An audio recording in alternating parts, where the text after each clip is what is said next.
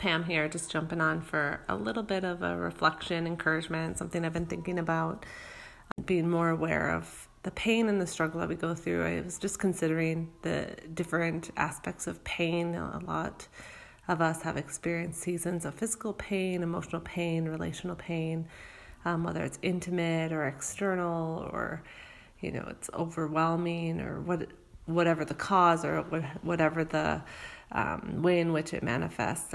I was considering how the scripture in Psalm 126, verses 5 and 6 say, "Those who plant in tears will harvest with shouts of joy.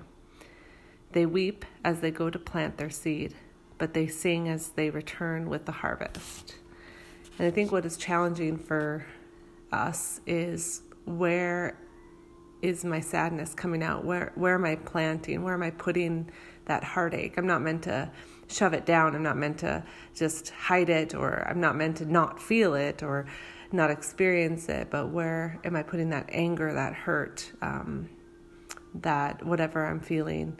Am I planting it in God? Am I weeping to the Lord, or is it coming out in how I treat others, or how I treat myself, or how I'm handling situations, or maybe not even handling it? Am I stuffing it down so I get more and more heavy and burdened?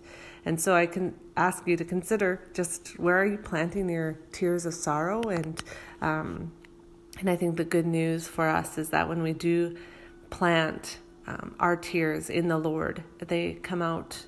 We come out with shouts of joy, because God does not forget our tears. God does not forget us, but will come through faithful in the end. And so, consider today, where are you planting those tears of sorrow? And I encourage you to plant them in God.